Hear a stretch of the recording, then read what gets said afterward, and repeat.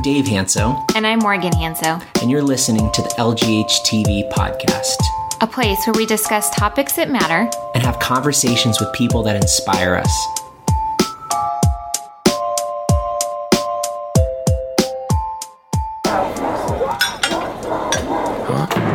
So they feel that the police are discriminating against the black people? I have an advantage. Why? Because I'm white? What?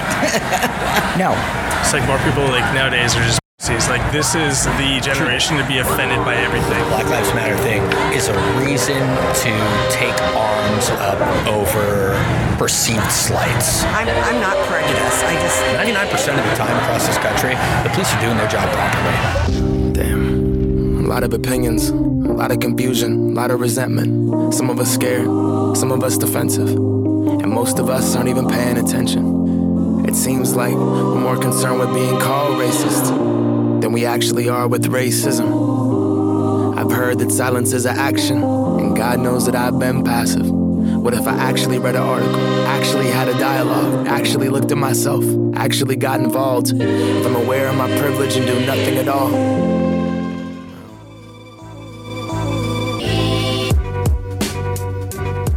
This is going to be a heavy topic today, to be honest, and so heavy only from my end. I'm a little insecure when we come and talk about race, but that doesn't mean that there isn't an issue. Whether or not you want to say there is one. And we are the least qualified people on this planet to talk about it, but I also think, not speaking about something also says something. So we're going to be getting into this here in a minute, but for now, we are in our dining room. Yes. Once again. Sunny Dave, the snow from our crazy big snowstorms in December and January have finally melted this last week because we've gotten into some, late or high 50s, and so that's awesome. The days when high 50s are good. That's telling of the long winter we've had. I finally got to pull the Jeep out last week. That was nice. I just got my hair done, got some of those little gray flyaways covered up. You've been so worried about those lately. I don't understand why. What? My gray hair? Yeah, I don't want to. I've been plucking them, so that's not good. And my hairdresser was like, so you need to stop plucking your gray hairs out because now you have all these little tiny things that are like 2 inches and just stick straight up. Oh my gosh. I just don't want to get gray hair and get old. Who cares? I don't care. I want to grow old. Well, growing old, you just did because you just had a birthday this week. Yeah, I turned 35. Mid-30s, baby. This is a big year. I turned 35. We're about to celebrate our 15th anniversary this year. This is a big one. And then I turned 35. And you turned 35 later on this year. Yeah. So this is a big year for us. It's a big year. So the other night, we rented Straight Outta Compton, which is a pretty heavy movie with lots of language. Yeah, lots of language and more but yeah. For us as children who really grew up in the 90s, who were born in 81, and, our prime was in our 90s. Like, a lot of those... I think I'm in my prime, just so you know. But. Okay, I'm not our prime, but, the glory days, no. Yeah, most of our memories were late 80s, early 90s, yep. And a lot of what formed us, if music and media forms is really crucial. Those were the songs of the early rap years and hip hop years that I think were really impression on us. Yeah. I mean, so if you don't know, Straight Outta Compton was the story of Dr. Dre. Ice Cube, a whole Eazy-E, and ultimately Snoop Dogg and Tupac, and just a lot of the guys who spoke and had probably one of the biggest platforms in the 90s, late 80s, mid-90s into late 90s. And it's a fantastic movie, amazingly done. Again, not for everybody, but it enlightened us and re-brought up the conversation for us. This is a conversation that we're having in our home, partly because we have an adopted daughter who's black, and she's going to deal with and has dealt with things that Morgan, you and I have never even dreamt of, and don't even fully understand. Yeah, and what you see in that movie, you have kids who are arrested and handcuffed and thrown on the ground, because the way they looked and the color of their skin. Yeah. And then again, it just stirs that pot of like, this was happening then, and unfortunately it's still happening today. And even, when we talk about a disclaimer, we're not saying it's something that we own. We're not trying to own something that doesn't belong to us, because we know that we are not Black and we do not fully understand, but we see that there is an issue. And I was even, I think at the end of the movie, I turned to you and I said, gosh, I didn't realize, because, I'm part of the story. Eazy-E, who is a producer and a rapper, he ends up contracting HIV and passes away. But one of the things he does before that is he signs Bone Thugs and Harmony, which, I mean, that was one of my favorite albums, in that song. Judgment comes for you, what you gonna do when it ain't nowhere to hide? When judgment comes for you, 'cause it's gonna come for you. Looking at for water, easy, see something Charlie, little boo guys got him, and I'm gonna miss everybody out of Like, that was their art. Well, and we listened to it in our safe little white, nice middle class home, and that's all we knew. I'm not that. There's nothing. Yeah. We shouldn't be. That was our reality. But we listened to something that sounds very gangster and it makes us feel cool or tough. I remember listening, having a huge subwoofer in my car in high school, and we would drive around town acting like we were tougher than we are, listening to the very music that was being made in a real reality. But we had the luxury of just enjoying it for music and not fully understanding that this was a reality. Mm-hmm. Well, I'm just saying 20 years after the fact, I'm just thinking, like, I'm a little bit more enlightened. And that's fine for what it was then, because I was young. But now I'm starting to, I think we're always changing. And so I'm starting to see things through a different perspective and a different lens. And part of it is having a Black daughter. And so that's okay too. So These are the things that we're discussing. These are the things in the conversations we're having. Again, we don't have answers, and we're not claiming to have answers. We're just asking questions.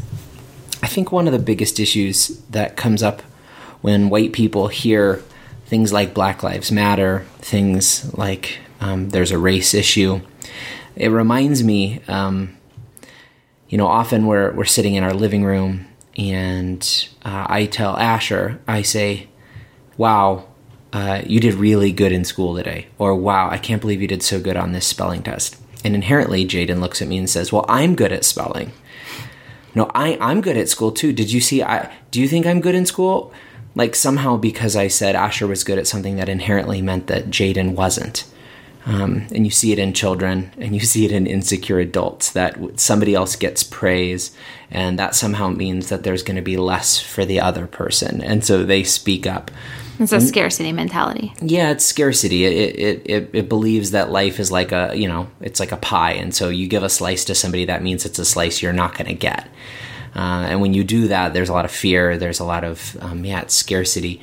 But I have there's this tendency, I think, with white middle class people in America right now, and I can only say this because I'm in this, that when you mention things like Black Lives Matter, somehow it means we should feel bad, or or somehow it's offensive to the white person just because you say Black Lives Matter. You hear it immediately. You hear, but all lives matter. And you would go, yeah, that's true.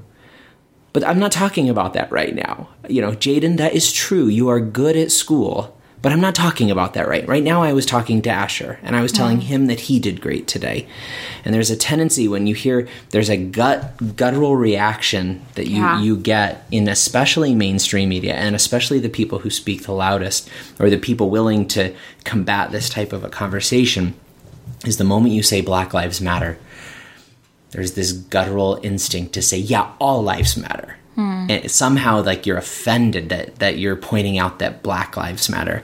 In the exact same way, I believe that Jaden gets upset when I tell her that her brother has done something well, and she says, but I've done it well as well. So February. I mean, we wanted to make sure this podcast came out in February because February is Black History Month. And there are so many things that are kind of stirring the pot of race in the last few, especially the last few weeks, but obviously the last couple of years, even with incidences across the country. Black Lives Matter, to use an analogy, is like if there was a subdivision and a house was on fire, the fire department wouldn't show up and start putting water on all the houses because all houses matter. They would show up and they would turn their water on the house that was burning because that's the house that needs the help the most. My generation's taking on the torch of a very age-old fight for Black liberation, but also liberation for everyone. Injustice anywhere is still injustice everywhere. Your silence is a luxury. Hip-hop is not a luxury. There are so many things just in the last couple of weeks. You know, we had Beyonce with the Super Bowl and her song, and there's kind of an uprising and a backlash against that. There's the Oscars, which aired this weekend, and you know, the hashtag for this year is Oscars so white, you know, hashtag Oscars so white, because there were no Black or even minority, no people of color nominated for any of the acting, and I believe and or directing positions. So, you know, there's that. And there's all sorts of, if you aren't aware of that, there's all sorts of people who have boycotted, like I know, like Will Smith has said. And Jada Pinkett Smith, they're not going to the Oscars. Basically to say, hey, this isn't okay. Like, we make up a large percentage. We were just reading, or saw it today, that I think it's 60%, 62% of people in America are white. That means that there are 40% of people, 38% of people who are not. That's a huge percentage. And then to say there's not one nomination in something like the Oscars, which is just supposed to be representative of the best art that comes out through film, that is a little crazy, especially because you and I have seen amazing films this year. Creed, we saw, that was amazing. Straight Outta Compton, we just saw, that was amazing. Had some great acting. Oh, incredible.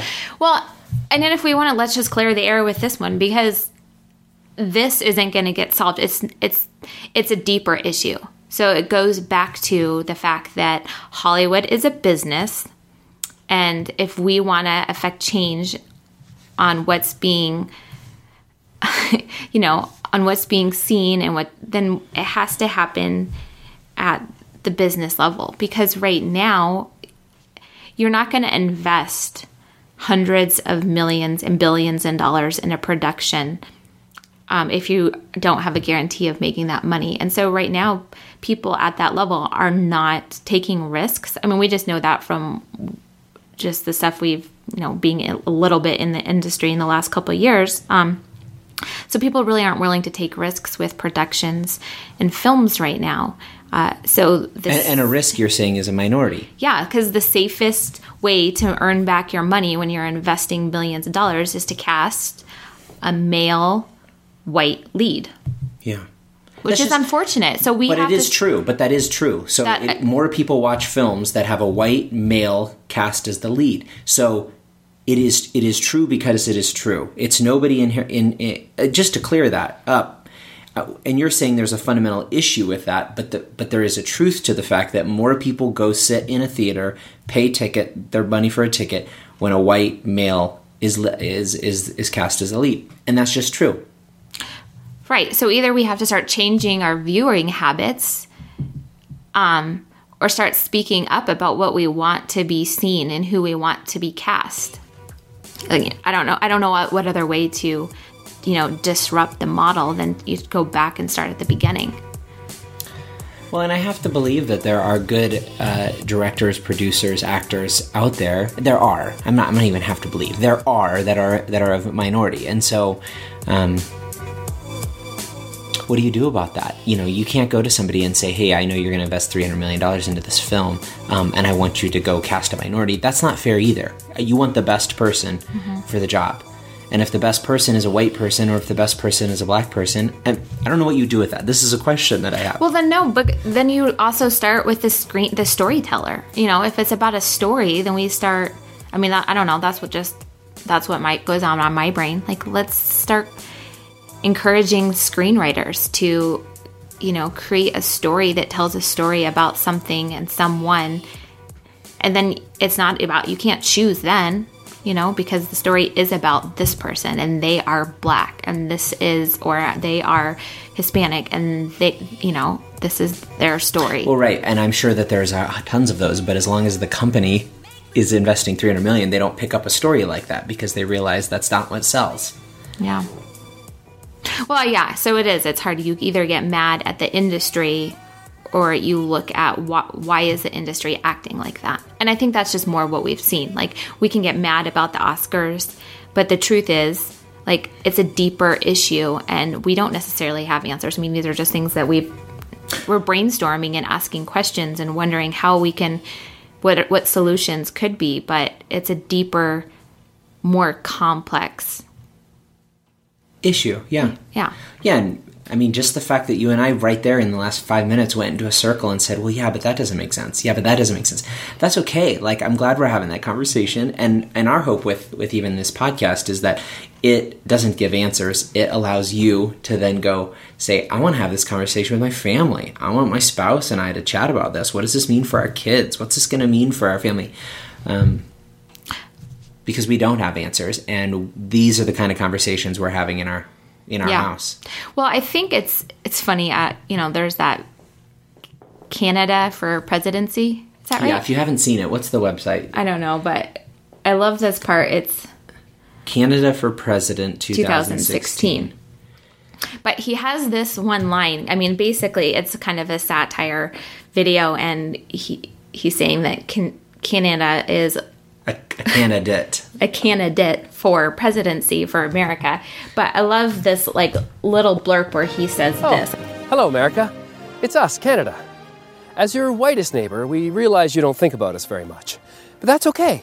Sometimes being on your radar isn't such a good thing. But we've been thinking about you.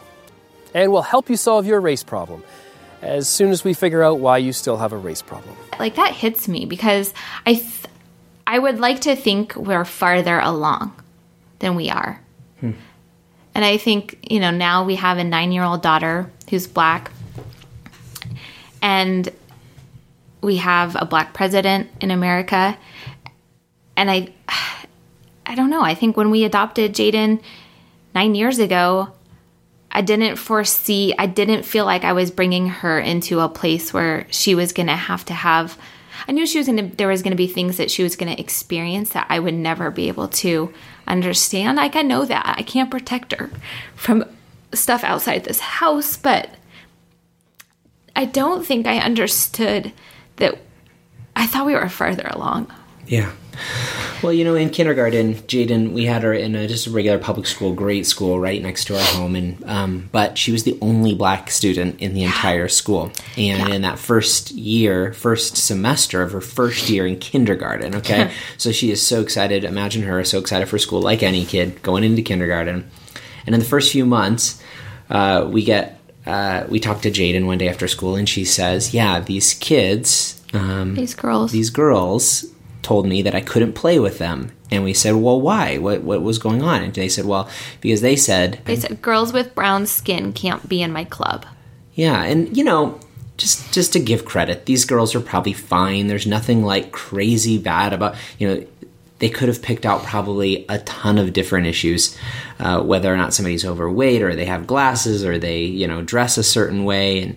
And, but the truth is this is something Jaden's never going to change. This is her. This is core to her being is the color of her skin. And so that hurt her, but she's a tough girl. And, she kind of shrugged it off, and we had tons of conversations with her, talked with the teacher. But then it happened again. A couple weeks later, same thing. Girls with that color of hair, we don't like your hair.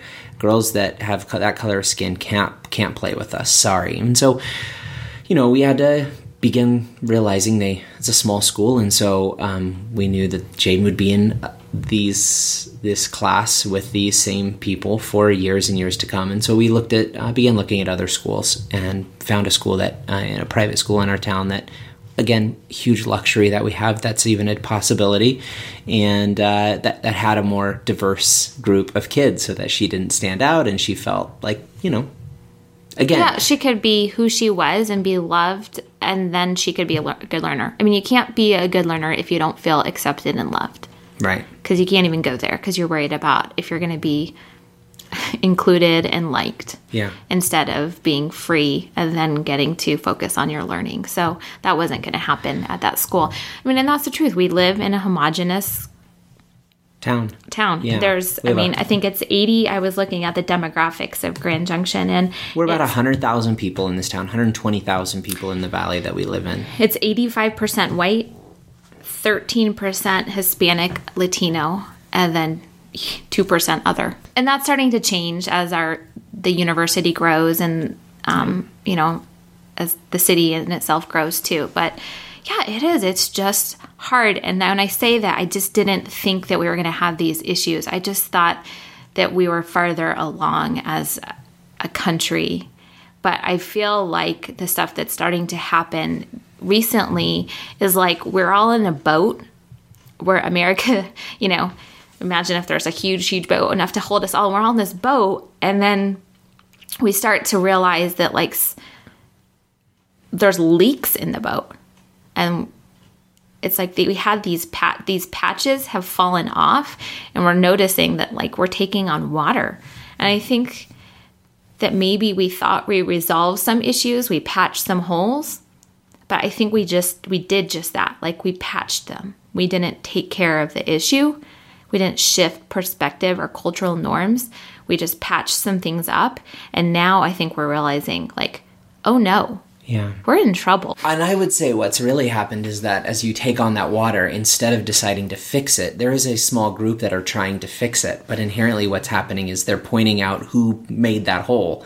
They're going, you're the one who has the problem. You're the one. And then that group tells that other group that, you know, actually you're the one who caused that hole in the boat. And we're all sinking because of it. And then the other one says, no, it's you. And instead of going, hey, this problem of us having a hole in our boat and we're going down is going to affect all of us. Whether or not this affects you or not, it affects all of us, even if you think it's not your problem. Yeah. Well, and building a wall or, you know, keeping people out and labeling people is not going to fix it. Like it has to be a cultural shift in the way that we see people and see each other, and the way that we learn to not take offense. Just because somebody says they're for something doesn't mean they're saying they're against something else.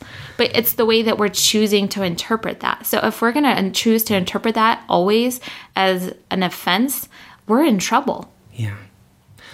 Well, and instead of asking, when you hear someone's opinion, and I would imagine that there are even people listening right now to this episode who they have a real instinct to go, no, this isn't okay. Why are they talking like this? Why are we even bringing this? Give me a break. Like, what is it? You know, some people just need to get tougher, you know, whatever that response is. But I would say, slow down, just like you said, Morgan, breathe.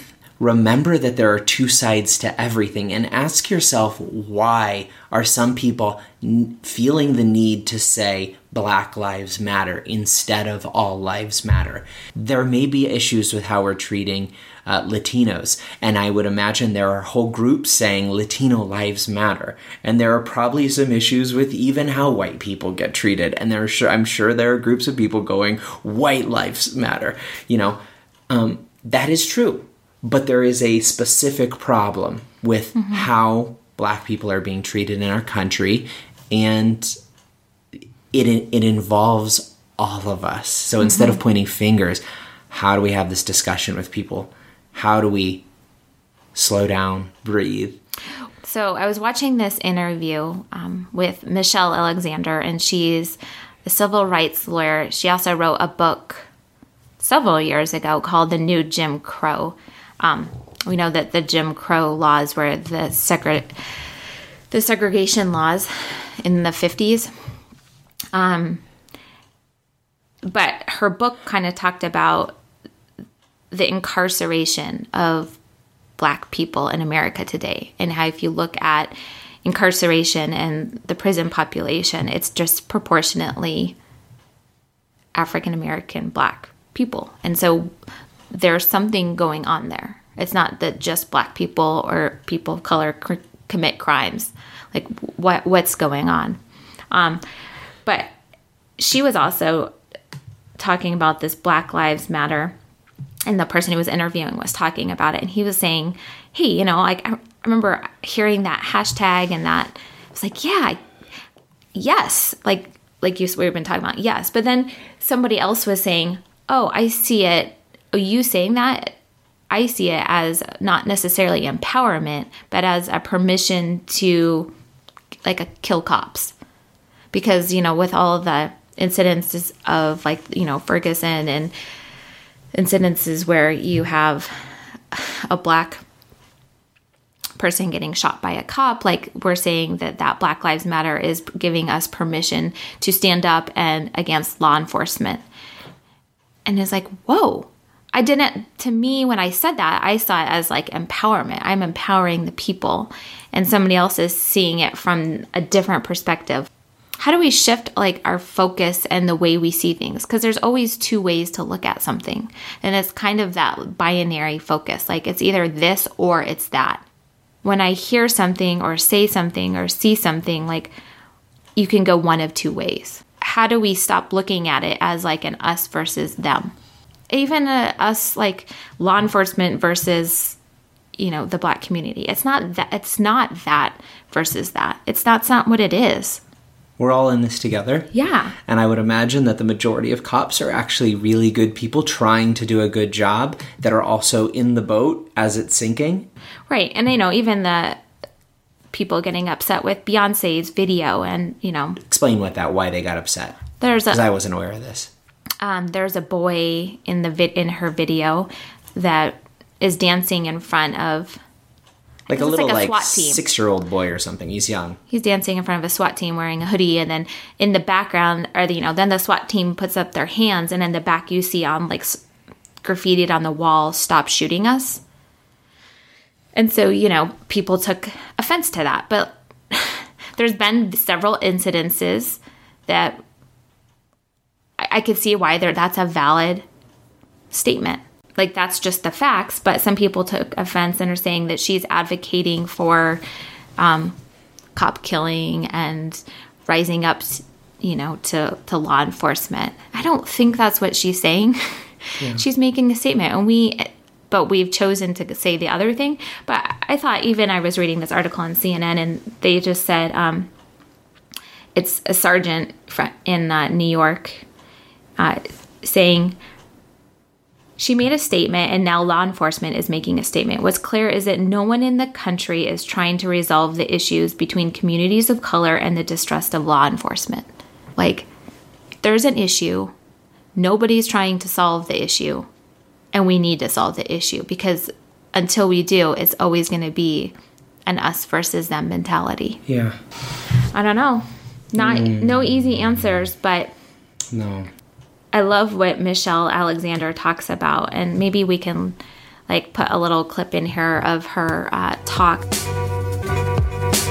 One of the big problems in the United States is that we often seek to avoid the big fight as advocates. We ask ourselves, what is the shortest route from point A to point B? What legislator do I know? Is there a case I can file that might get this short-term result achieved for this limited number of people? We often avoid the fights, quite rightly concerned about what gains can be made in the short term that might benefit a limited number of people. But he says, if your goal is culture shifting, you have got to seek out the big fights. You have got to strategically look for opportunities to dramatize the righteousness of your cause and force a public debate, which is what happened on gay marriage, for example. I think very often civil rights lawyers and advocates like myself is exactly what I was doing back when the ACLU are constantly looking for what's the easiest, shortest route to obtain a victory, rather than how can we frame this debate in a way that is most likely to shift consciousness and build a new moral consensus. And so she's saying, no, instead, we actually need to go to those uncomfortable places and have the conversations and start to have a discussion on what it means to create new narratives. Like, tell a different story, believe a different story about each other, believe the best about each other. How do we shift how we think about people? And then also, how do we create a new, like a cultural transformation? She talks a lot about like a cultural transformation.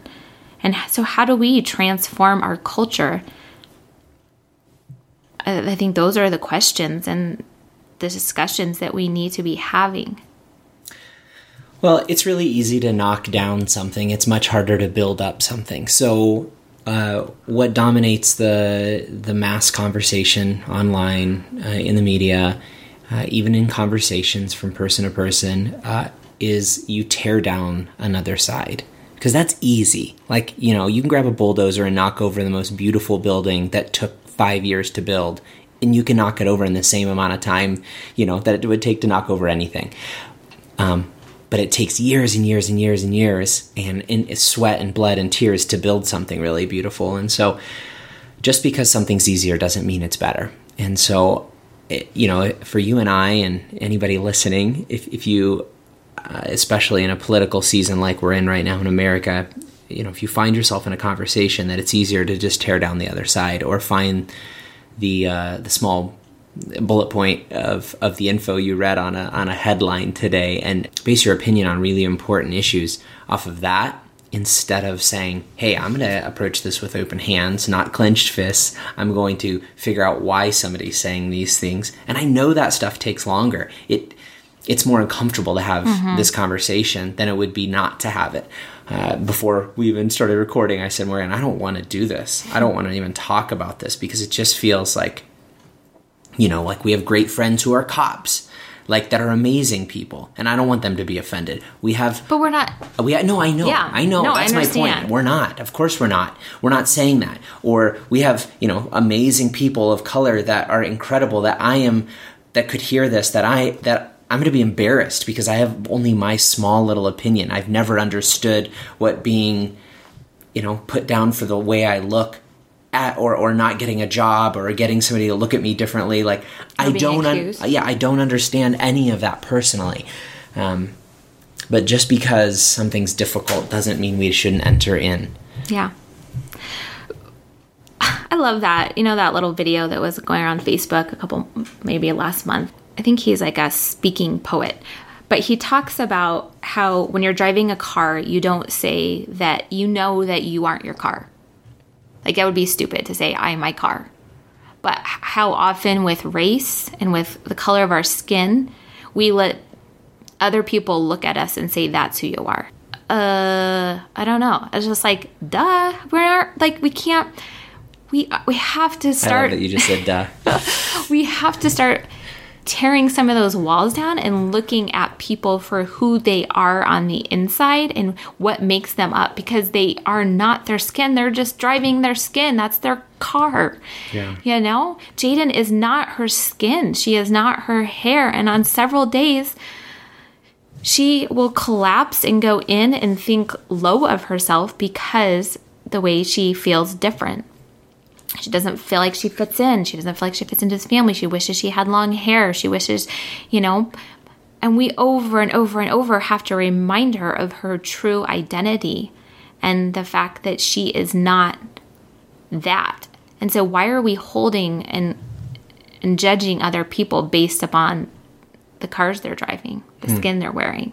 Some of the shift of culture that we're talking about starts when we start to recognize and call out the dignity, and I would say the deity, in other people. Yeah. Their divine, true identity, which is not what they look like. Yeah. And it's not the things they even do. It's not the things they say. It's not the things they believe. We either believe somebody has inherent worth or they don't. And so the moment we get to say, no, they are amazing. There is something divine in every one of us. That shifts that conversation.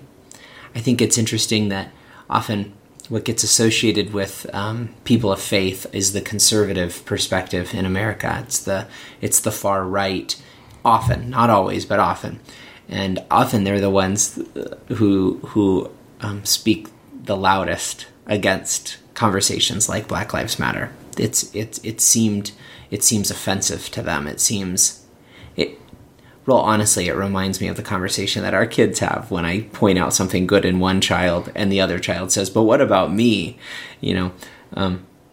Which is unfortunate, because if anybody should understand that there is something divine in everyone, regardless of what you look like, regardless of where you were born, regardless of the culture you were brought up in, that there is something divine, there's a divine spark in every person.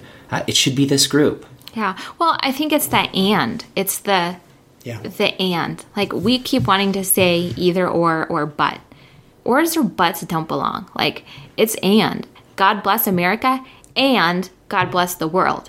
Yeah. It's not one or the other. It's like we have to start Black Lives Matter and all lives matter. But yes, there's a time and a moment to talk about Black Lives Matter because it's important and it's true. And it's also true that all lives matter, but it's okay. We can't, and I also think too, we can't, especially, we can't be held responsible for what we don't know. And some of it is that we just don't know. Like, if we didn't have a Black child, would we have as much awareness? I don't think so. We wouldn't. I mean, I'm aware as a mom. I took Jaden to the ballet in town a few weeks ago with a bunch of my friends. And I'm sure that not one of them thought about this, but I did because of Jaden. But every single little girl performing up there in the ballet, which was Alice in Wonderland, there was not a little girl that was Black or of color. All little white girls with buns. And I kept thinking, like, I had a hard time even concentrating because I kept looking up there thinking, is Jaden having fun? Does she look up there and does she see the same thing? Does she see a bunch of white girls with cute little buns? I mean, if she had to be in the play, like, they would have to make an exception because Jaden's hair is different. It can't go into a bun like that. Like, I was seeing it and trying, I don't know. It was hard for me. And it's easy to disregard. But I'm sure other people didn't feel that same thing because they don't know, because they don't have a daughter like that. They don't. So some of it is trying to step out of ourselves a little bit and ask the questions, what would it be like? I've been thinking about this so often in this political, highly charged, confrontational culture we're living in right now. We have this tendency to believe that what is best... No, I'm going to restart that. We have a tendency as a people to care more about what's best for me and what affects me more than what is best for everyone. It's just natural. Whether or not that's good or bad, I'm sure that there are times when that is good, when you just have to look after the safety of you or your family. I get that.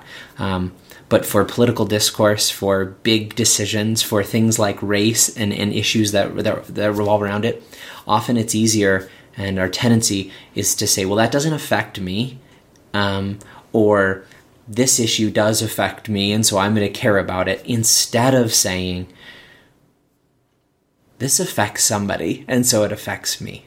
This affects people at large, and I'm in the boat.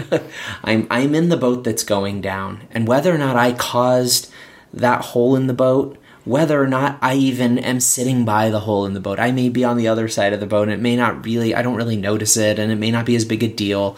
It is a big deal. And I think the more of us, and if you're this far into this podcast, this is probably you.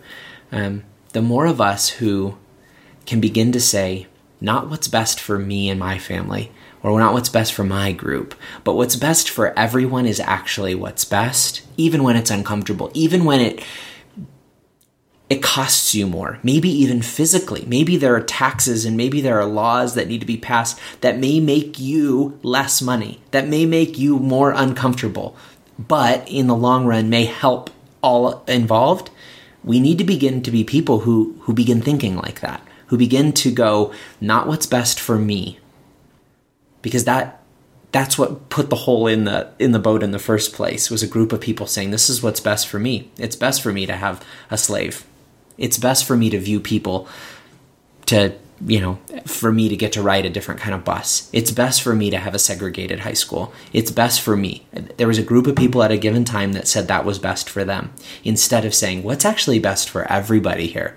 And I know that's easy to talk about, and it's a whole different thing to live it out. And I don't claim to have lived a whole lot of that out.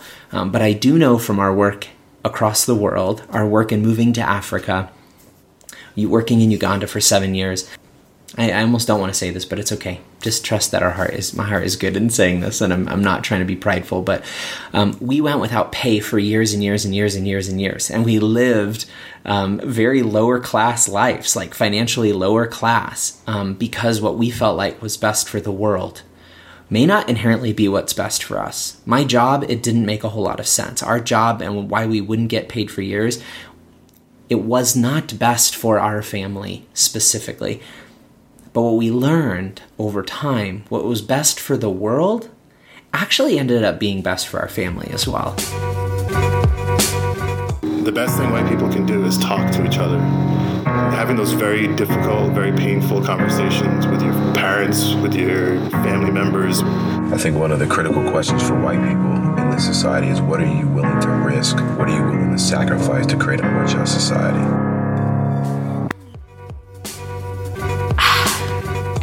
I think we can also do small things in our homes and our families that create a culture of inclusion as well. And like I said, I know that we're not all held to responsible for what we haven't experienced and don't know, but like this conversation is happening and things are shifting and we're all in the boat. So we can start to make some of these changes, whether or not it directly affects us. And so I think even from having a daughter, these are a couple of the things that are just small things that you could do in your homes no matter what. Please don't refer to the crayon peach with your small children as the skin color crayon. It took us, even our daughter Jaden was saying it was the skin color crayon. And she would be like, pass me the skin color. And it took a while to break that that verbiage. Sweetie, that's not skin color. Like, that's peach. That's peach. Yeah, that happened to be my skin. But the vast majority of the world, by the way, for all of us, mainly white people who are watching this, we are listening to this. We are by far the minority. Yeah, that's not skin color. So let's call it peach. Because your skin, and I was like, what color? You have skin. Is that what color your skin is? No. Well, then why are you calling it skin color? No, it's peach. It can be small things like that we start to teach our kids that to be more inclusive.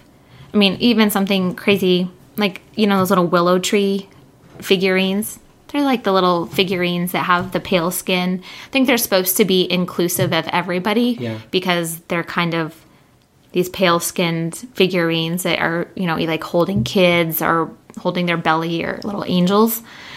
I mean, I like them, but to me, with a black daughter, they seem like they're very white. So I, got out, especially for like our nativity set, I got out my craft paints and I painted the faces and the hands of all the people to be different colors, tones of skin, because we all are different tones of skin. And and I painted one with the mommy holding the little girl to have black skin, just little things that because I think she sees that. And I guess I don't know if she does, but like as a mom, I'm aware that she's in our home and that a lot of things could look like she's not included. Yeah.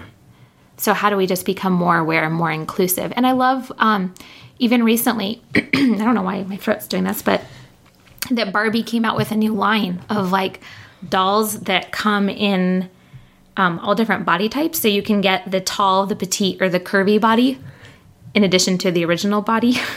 And then they also have 7 different skin tones, 22 different eye colors, 24 different hairstyles, and all these fashion trends. So you can start, because I think for a while we were told, like, white Barbie doll. Like, this is... And white, tall, skinny Barbie doll. Yeah. Like, that's a big deal. Even you as a short white girl, you're short. Mm-hmm. And for you, if you grew up viewing, like, nope, it's only girls who are 6 foot that are really skinny. That's what beauty is. I was the shortest kid. I remember in elementary school, 3rd grade, somebody asked what was the smallest mammal alive. And somebody in my class raised their hand and said, I know, Morgan Daub. But that was what I was like. I was the short kid. Yeah. Actually, I was as well, by the way. Aw, short kids unite. I sprouted up, just so we're all clear. You can't see us right now, but I'm quite average. But the same thing, yeah. We were told that this is what it is. Yep. And I love that we're starting to shatter these perceptions and say, this is what some of us are, yes, and some of us are also all of this, and it's all good. Yeah. So, I don't know, just choices that we can make in our everyday lives that start to have some voice of inclusion and unity. One of the things he says is that, like, my silence, not a luxury. Yeah. My silence is a luxury. My silence is a luxury. And that when you say that when you don't say something, you're actually saying something. Yeah. And you're taking a stance whether or not you want to or not. Like, so to not say anything or not address the issue is actually taking a stance. And so how can we even start to have small conversations and do things in our homes that would promote unity? Well, this is a conversation that's going to be going on for years, and hopefully we get to address this again and maybe even have some interviews with people who know much more about this issue and have been affected much more than us. But for now, we wanted to at least start the conversation, for us, we just wanted to have this. And so, yeah, hopefully you guys got something out of it, and hopefully it begins to allow you to have a bit of this conversation around in your home with your friends and your community. Right. And I would to end on this, I would challenge you that it's not political. It's like, please do not end this and say this, they're just taking a political stance, or they're just so liberal, taking no, if that's what you get out of this, like, you're misjudging our hearts and you're misinterpreting what we're saying. Like, please know our hearts in having this conversation is only to start to figure out how we as a united people can have tolerance and love for each other despite the differences we may have in culture and viewpoints and skin color, that those things shouldn't be what keep us apart. And in the same way that we would never want to be judged by our worst moment in our life, please do not judge movements like Black Lives Matter by the very worst you've ever heard of it. I think it's easy to say, well, one time, this group of people did something horrific or say something horrible or say something that is just so extreme and crazy. I would never want to be judged by the very worst Christian out there who have done the most atrocious, horrible things in the name of the same Jesus that I would say we follow. I would never want to be judged by that. And so in the same way, give the benefit of the doubt to just this whole movement and realize that there in almost everything there is a grain of truth. And so let's be the kind of people who look for the truth and look for the beauty everywhere, instead of pointing out simply what's wrong. We're in process, we're in the boat, and we're figuring it out, people. Okay, cool. And with that, you can always follow LGH in all sorts of platforms. Go to lgh.tv. You can watch anything we've ever created. Listen to this podcast there. Watch The Find. You can get our Apple TV app. If you have Apple TV, you can go look for the LGH TV app and watch and listen to this podcast right on there, as well as watch our film Moving On, Seasons of The Find. Find us on Instagram, LGH_TV, LGH_TV on Twitter, and LGH TV on Facebook.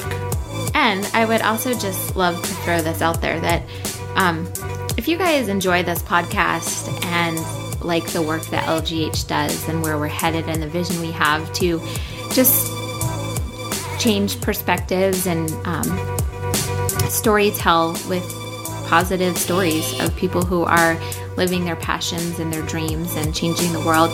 Would you consider joining the Kindling? It's our monthly partnership program where you set up, designate an amount you want to give every month, and it all goes to the operations and ensuring that we get to continue to do what we do, because we still have expenses with paying rent and just the normal business operations for the nonprofit. So it's all tax deductible, but go to lgh.tv, click on the donate button, and we would love to have your partnership with us. Thanks so much. Have a good week. Catch you later.